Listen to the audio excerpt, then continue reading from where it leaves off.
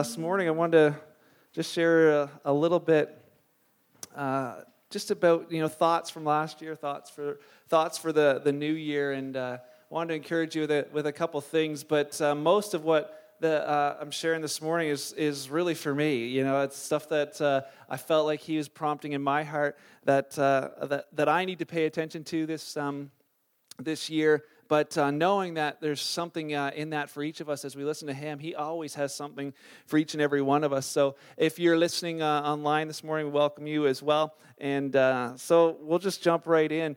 This week, the kids got all different games and stuff for Christmas, and so we've been playing different games. Anybody remember Racco from like 50-something years ago? That game's we're teaching our kids how to play Racco, and it was great. And then the other night we were asking our kids, "What game do you want to play?" And the boys were like, "Fire drill." And I'm like, fire drill is like this thing that we do with the kids to help them know how to get out of the house in case there's a fire. And so we made a game out of it so that they would actually want to do it the first time, but now they think it's a game. And so definitely fire drill, right? And so they go in their rooms and we turn off all the lights, and I'm the fire alarms. I stand up by their door, woo, woo, woo, woo, and they come to the door and they put their hands on the door and like, "Dad, is it hot or cold?" Because if it's hot, they know they got to get to go out the window, and if it's cold, they get to like look for smoke and crawl across the floor. And so I always make sure it's cold so they don't go and actually break the window. They're so excited to do that. They can't wait for that day that they get to break the window.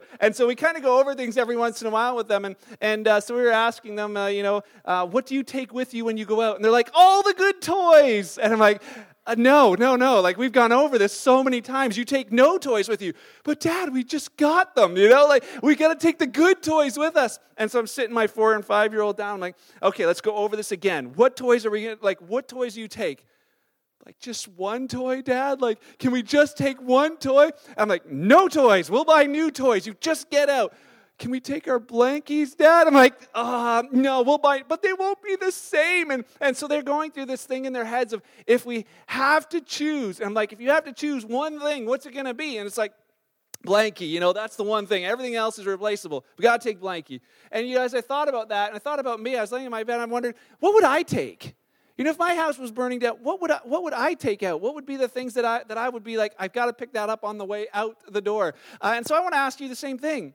If your house was on fire, what would be the one thing or the things that you'd be like, that's the thing I've got to take with me? Thought about it, my iPhone, I would use it as a flashlight. That's in case the power goes out during the fire. That's my reason for taking it, right?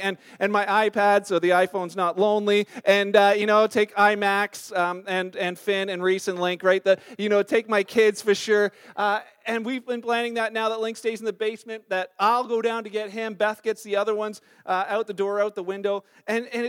But as we thought about it, you think, there's certain things you think about that, you think are important. But then in those moments, you realize there's very few things that are really, really important. Everything else could stay as long as my kids and my wife are out of that house. And nothing else matters. And it helps you, prioritize. And the thing is, you think, well, why are you playing these games? In case there's ever a fire, I'll be glad I did. I'll be glad that I did play these games with my kids so that in case it ever happens, I'd rather say I'm glad I did than I wish I had. And that's my challenge for you this morning. What are the things in your life that you look back and say, wow, I'm really glad I did that? I'm glad I did that, rather than at the end of a year saying, oh, I wish I had. And another year's gone, and they just go. They fly by. And so this morning I want to challenge you with the next year coming. At the end of this year, what will you look back at and say, oh, I'm glad I did that? And so I want to challenge you with a few thoughts, and I want to challenge you with the thoughts that if you do these things, you'll be glad you did them. Seems like some parts of this year were a bit of a blur.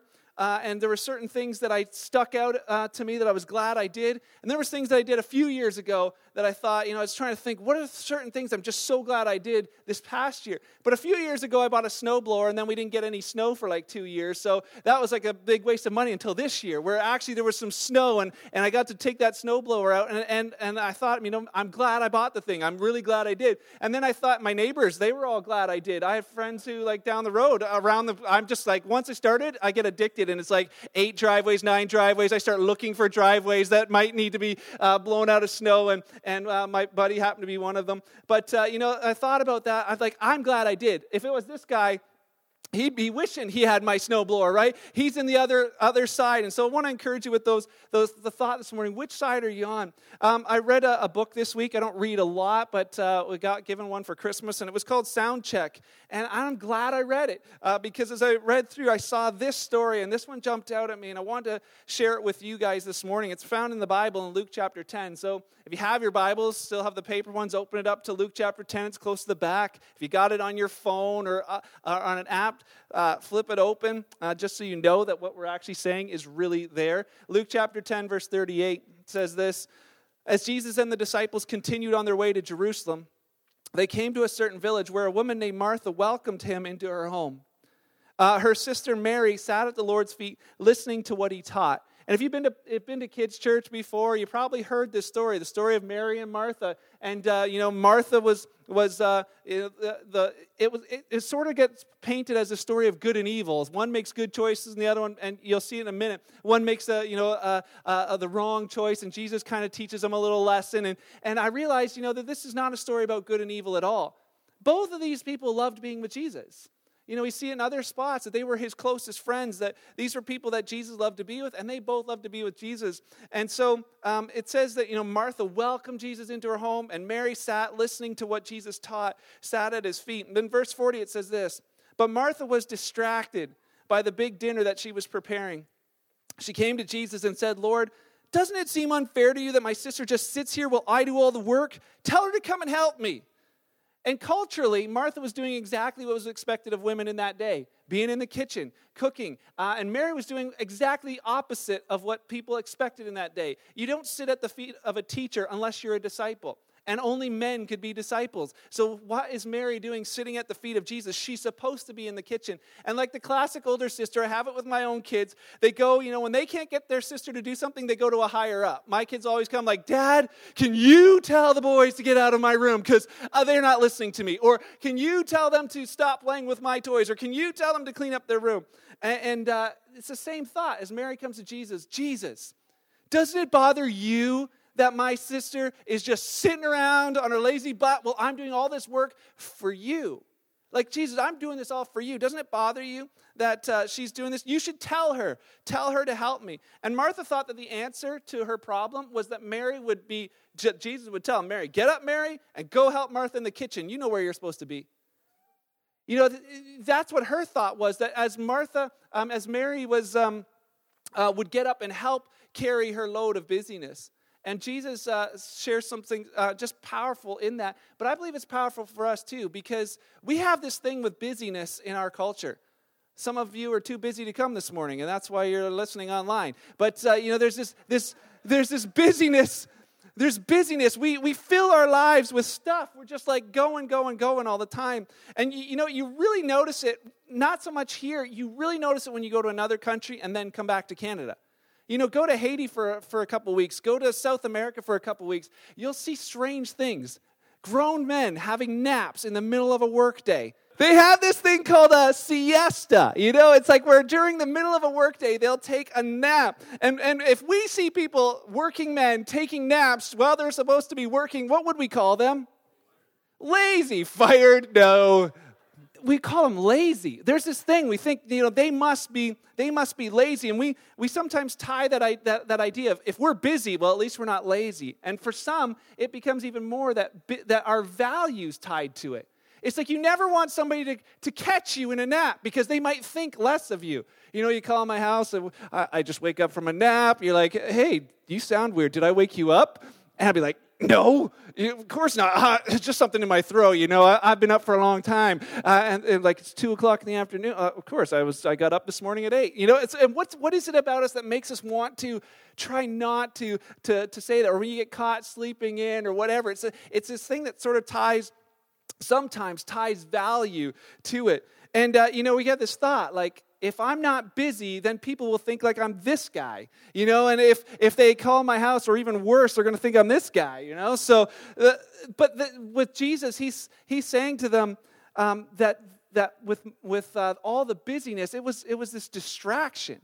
Martha being busy wasn't a bad thing, but her busyness was distracting her from something much more important. And I think for myself, that can be true of my life, that there are things that distract me they distract me. They're not bad things, but distract me from what are the really good things in my life. And so distracted means you can't give your full attention to something. And being distracted, it can cost you. I found this, I love it. You know, the little baby ducks distract the mom while the big duck takes her money, right? And I'm like, it could cost you. Distracted parenting. You have no idea what that's going to cost you, down the road. Or the ever famous distracted driving, which isn't funny because you could miss like Reese Constable or whoever that kid is. But it's that the things of being distracted, you miss out on what may be much more important. And so, as you think about these thoughts, we realize Martha was missing out on something more important simply because she was distracted by the busyness in her life. And Jesus says it to her in Luke chapter 10, verse 41. He says, "And Jesus answered and said to her, Martha, Martha." In other translations, it says, "Dear Martha." It's not like he's, Martha, how do you not get this? It's like, "Dear Martha, you're worried." See that word? You're worried and you're troubled about many things. You're so busy that you're worried and you're troubled. And he says to you, don't you see how this is affecting your life? Don't you see how all this busyness is actually affecting you? The words that describe you are worried and troubled and anxious. Are they words that define your life? Are they words that sometimes define mine? That there's worry, there's trouble, there's anxiety over things. And could it be possible that we've allowed ourselves to become too busy and we're missing out on something much more important? Verse 42, Jesus says to her, "Martha, you're worried and troubled about many things, but one thing is needed. One thing is necessary, and Mary's chosen that good part, and it won't be taken away from her." He says there's just really one thing that we need. And he says, Mary's actually chosen. That word means I've chosen it out of a host of other things. It was this idea of I picked one thing out of a whole bunch of other things. And so, there's lots of things going on around us. There was lots of things going on around Mary that she could have been doing, but she chose that. And you know what I'm thinking? Mary probably looks back at that moment and says, "I'm glad I did." There's no story. We're not talking about this morning if Mary didn't make that choice. If she didn't choose that one thing, it's not in the story. And so, as I think about that, I think Mary's probably glad that she did. And my thought is this story is written because of that. What stories are we and you and myself, what stories are we possibly missing out on in our lives simply because we are distracted from what's really important? And for some, you think, well, okay, so the idea is when Jesus shows up, you sit at his feet instead of serve him. I got it. Next time I see Jesus, I'll sit at his feet rather than serve him lunch, and we can all go home. And you're like, thanks for the tip, Mark. But when's the last time you saw Jesus? Like never. And I'm guessing you're probably not going to see him anytime soon where you're going to have that option to say, okay, that's what I'm supposed to do. There's a deeper lesson in it for us because how do we live it out? How do we live it out? We know that Jesus began the church before he left the planet. He began this thing called the church, and he told them, go out and make disciples and teach them everything I taught you, including moments like this, including these lessons. He said, teach those to other people. And then we see the church just starting out as little baby church. Acts chapter 2, verse 42. It shows us what they looked like at the very beginning. It says all the believers, that's what they called the church at that point. They said they devoted themselves. Just see that word devoted. It means they gave steadfast attention to. They weren't distracted. They gave steadfast attention to the apostles' teaching, to fellowship, to sharing meals, including the Lord's Supper, and to prayer. They gave steadfast attention to. And it's not that this is all they ever did. It's not like they just went from one of those things to the other. They slept and they hung out with their buddies and they were working. They did other things as well. But it's this. They didn't allow all of the other things to distract them from these things. These things were the most important things that they did. And you know what? When they faced persecution and trials later, they were glad that they did these things.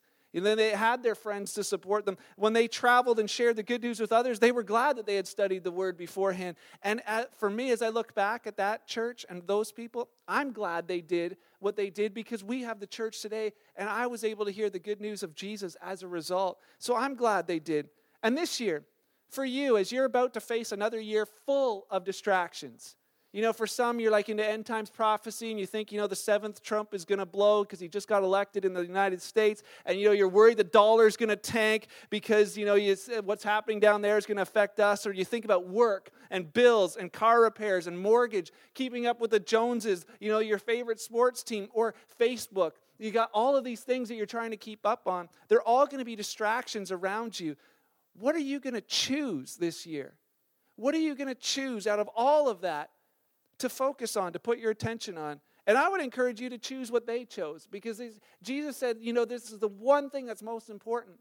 And the early church said these are the things that were most important. And I want to encourage you to choose what they chose. And I just want to leave you with a few thoughts. One is this: they chose the Word. There's Bible apps everywhere. It is so simple in our day and age to choose to spend time studying the Word. That's what they chose. They made sure that there was time for them reading through the Word. Beth just finished reading the Bible a couple of days ago. Read it through cover to cover. It took her 362 days. That's pretty good. She did it in less than a year. I finished reading through the whole Bible in October. It only took me 22 months, and it's still that sense of looking back and realizing, man, I'm glad I did. It didn't matter how much time it took. I'm glad I did. There's things that I learned, and there was days where it was like, that was the perfect verse for that day for me. And then other things, it's so simple that, I would encourage you. There's you can have it on your phone. There's YouVersion, which is free, and it gives you the Bible and will give you even recommended readings each and every single day. And you're like, well, I don't read good. Well, they have an app for that. It's called thebible.is. This one, it will read it to you. And you're like, well, when people read to me, I fall asleep. Well, then they have movies. So you can just watch the Word in full blown, and you'd be like, just no excuse. We're like, well, I'm too young for all of that stuff. Maybe you're thinking, I'm not there yet. Well, we even have the YouVersion for kids, which is also free. And if, there's the chance to just put Scripture into your heart, because you know what? Looking back, you'll be glad you did. This year, if you put the Word into your heart, you will be glad you did. And then, maybe for you, it's taking the next step and joining a Bible study. We have incredible Bible studies that have happened this year. You heard Sarah mention it earlier. But again, the Bible studies that happened here, there's certain things you learn that just are so amazing. How many of you were part of our Bible studies this year? You were part of the Monday night Bible studies? Or anybody want to share a quick 1-minute thing of what you learned this year through Bible study? Just think for a minute. I'll get Chris to share for a minute and give you guys a chance to think. But what did you learn this year?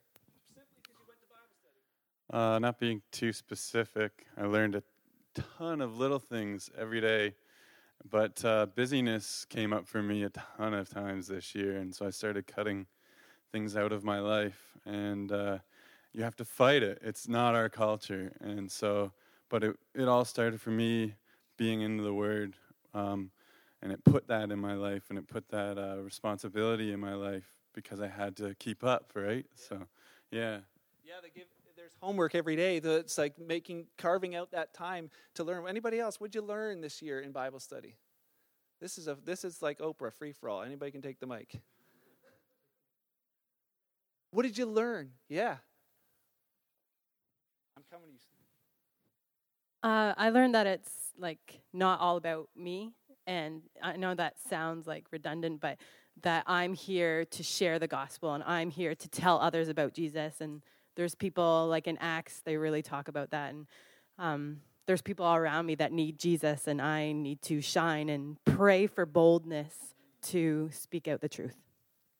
Yeah, I remember that too in Acts. It was an excellent growing spot for us. I'm doing a study at Lorraine's and on loving God and loving others. And loving God's easy, but loving others is sometimes very, very hard. So, especially at work. So yeah, I've learned a lot there. Right. It affects your real life. I love it. Anybody else? Got time for one more? Who's in Bible study this year and want to? Yeah. I have go to a study group on Tuesday nights, and we're studying the Peter. And what I've learned just in this quick little few weeks that we've been starting it is that God has dropped things in my heart many years ago, and to look back now and think, well, that was a long time ago, God. Why haven't I accomplished that, or why haven't you accomplished that through my life? he teaches me that it's not always instant, and there's a process and a learning curve and just things that happen, and he says take your time. And you learn that for yourself by studying his word. And for all those who raised your hand that you've been a part of our Bible studies, how many of you look back and you're glad you did? Yeah, just look around. There's hands. It's like not that it wasn't this thought of, oh, this is going to be this terrible. They're glad they did. It's amazing how those moments affect your life when Holy Spirit brings the word to your mind in times of need. You're facing something else and you're like, oh, his word says this. And like, how do I know that? Because you put it there. You studied and you'll be glad you did. And when you look back at your year and you see the people you got to share the gospel with, you'll be glad that you studied and you'll be glad that you did. Seeing others come to church, seeing others come to Christ, you'll be glad you did spend that time putting his word into your heart. So I'd encourage you to choose the word. I'd also encourage you to choose another thing they chose, and it was fellowship. Fellowship, a place where you're known. A place where you're known. Not just by name. Yeah, anybody remember this show? Cheers. I know we're going back a ways, but Cheers, the theme song for it began with this: making your way in the world today takes everything you've got. Sounds true today still, after all these years. Taking a break from all your worries sure would help a lot. Sometimes you want to go where everybody knows your name. And they're always glad you came. Dun, dun, dun, right? You want to be where you can see that our troubles are all the same. You want to be where everybody knows your name. I don't know how I know that song. I was like 13 when that show ended. I'm sure my parents didn't let me watch shows about people in bars, but somehow I know that tune and remembered that tune. I thought, these guys had it right in the wrong place. They had the right idea, wrong location. Because there's something true about that song. We resonate with that song that we want to to be known where people know our name, but that it's okay with whatever troubles we have. It's okay to be a part of that. And so as I thought about that, I thought about this guy. Anybody know who this is? What's his name? Joey Tribbiani. And every time it's good, every time, and some of you already know this, but every time he got this look on his face, he was about to say, "How you doing?" Right? Yeah, that was his line. And so as I thought about this, my question for you is, have you surrounded yourself with people who can ask you that question? How you doing? Really? Not as a pickup line like Joey, because I just asked a guy, but how you doing, really? How are you doing in your life, really? And it's this idea, of being a part of a group that knows you. And so this year I joined a small group, and I've shared about how amazing that's been for my life. But how many of you have been a part of a small group this year? You went and joined a small group. Yeah. Anybody here want to share how being part of a small group has affected you? We'll give a couple, just a 1-minute thing, something you learned just simply by joining a small group. Yeah, I think for me, what I learned pretty quickly is how much I missed and needed to be a part of a small group. Being part of studies and small groups in the past, just allowing that to kind of slip out of my life and, filling it with other stuff that, we talk about being busy. Not necessarily always bad things, like we can fill our lives with good things too that keep us busy, but, being able to be a part of a group again and just share life with other people. It has been really opening for me. We pass it around about being thankful. I'm thankful for a friend to send me a text and say, "Hey, you want to come out to study?" So, thanks. Yeah.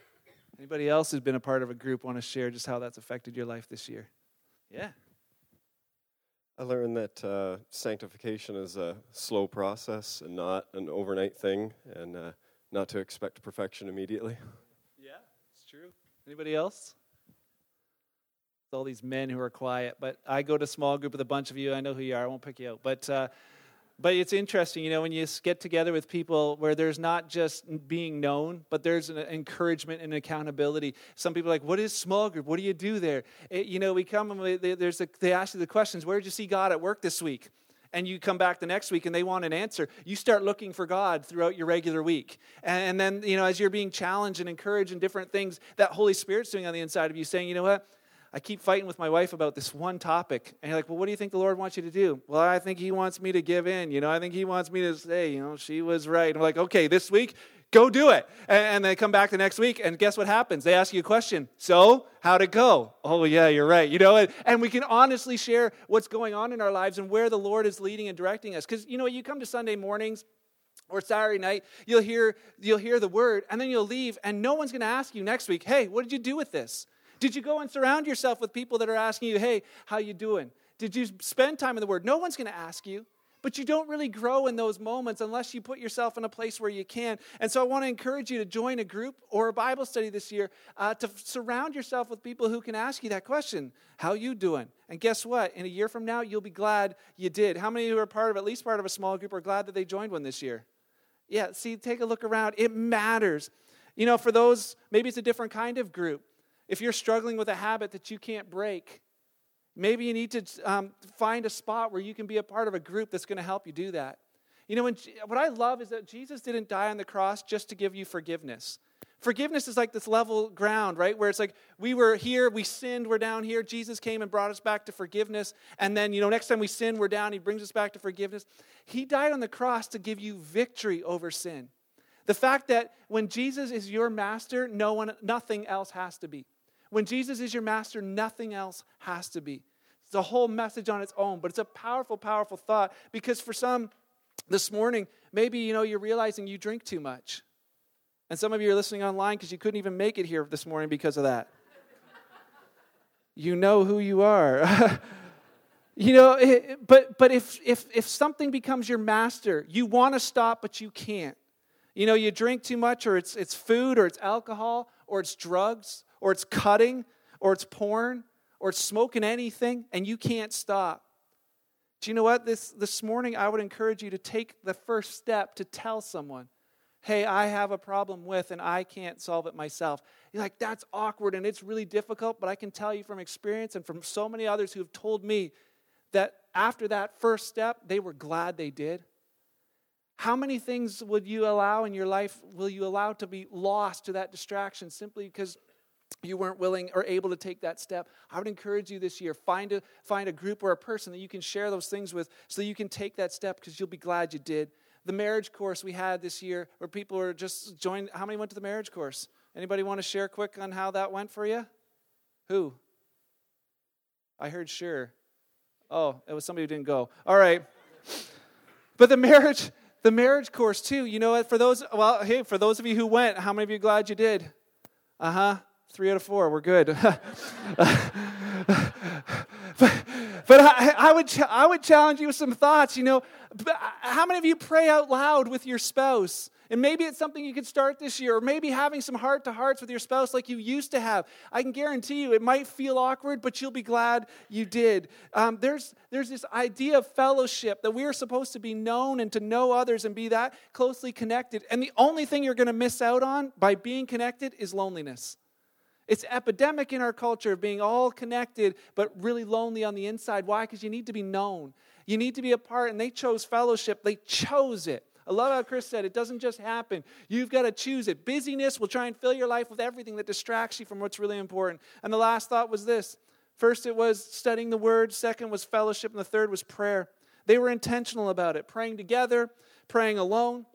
Martin Luther, he was one of the guys who helped us have the opportunity to know God for ourselves. When after many years after Jesus had left the planet, the church became this political power and started saying, you know what, men can't communicate with God unless they do it through a priest. And that was so that the priest would know everything about those people and was able to use control for them. Well, that's going to cost you so much money because those were really terrible sins. And so Martin Luther, as he was reading and studying, he's like, this is not the way it should be. The common man should have the word in his own language so he understands it. He should be able to pray to the Father through Jesus, not through a priest. And he began to break down the walls for that. And he said this. He said, to be a Christian without prayer is no more possible than to be alive without breathing.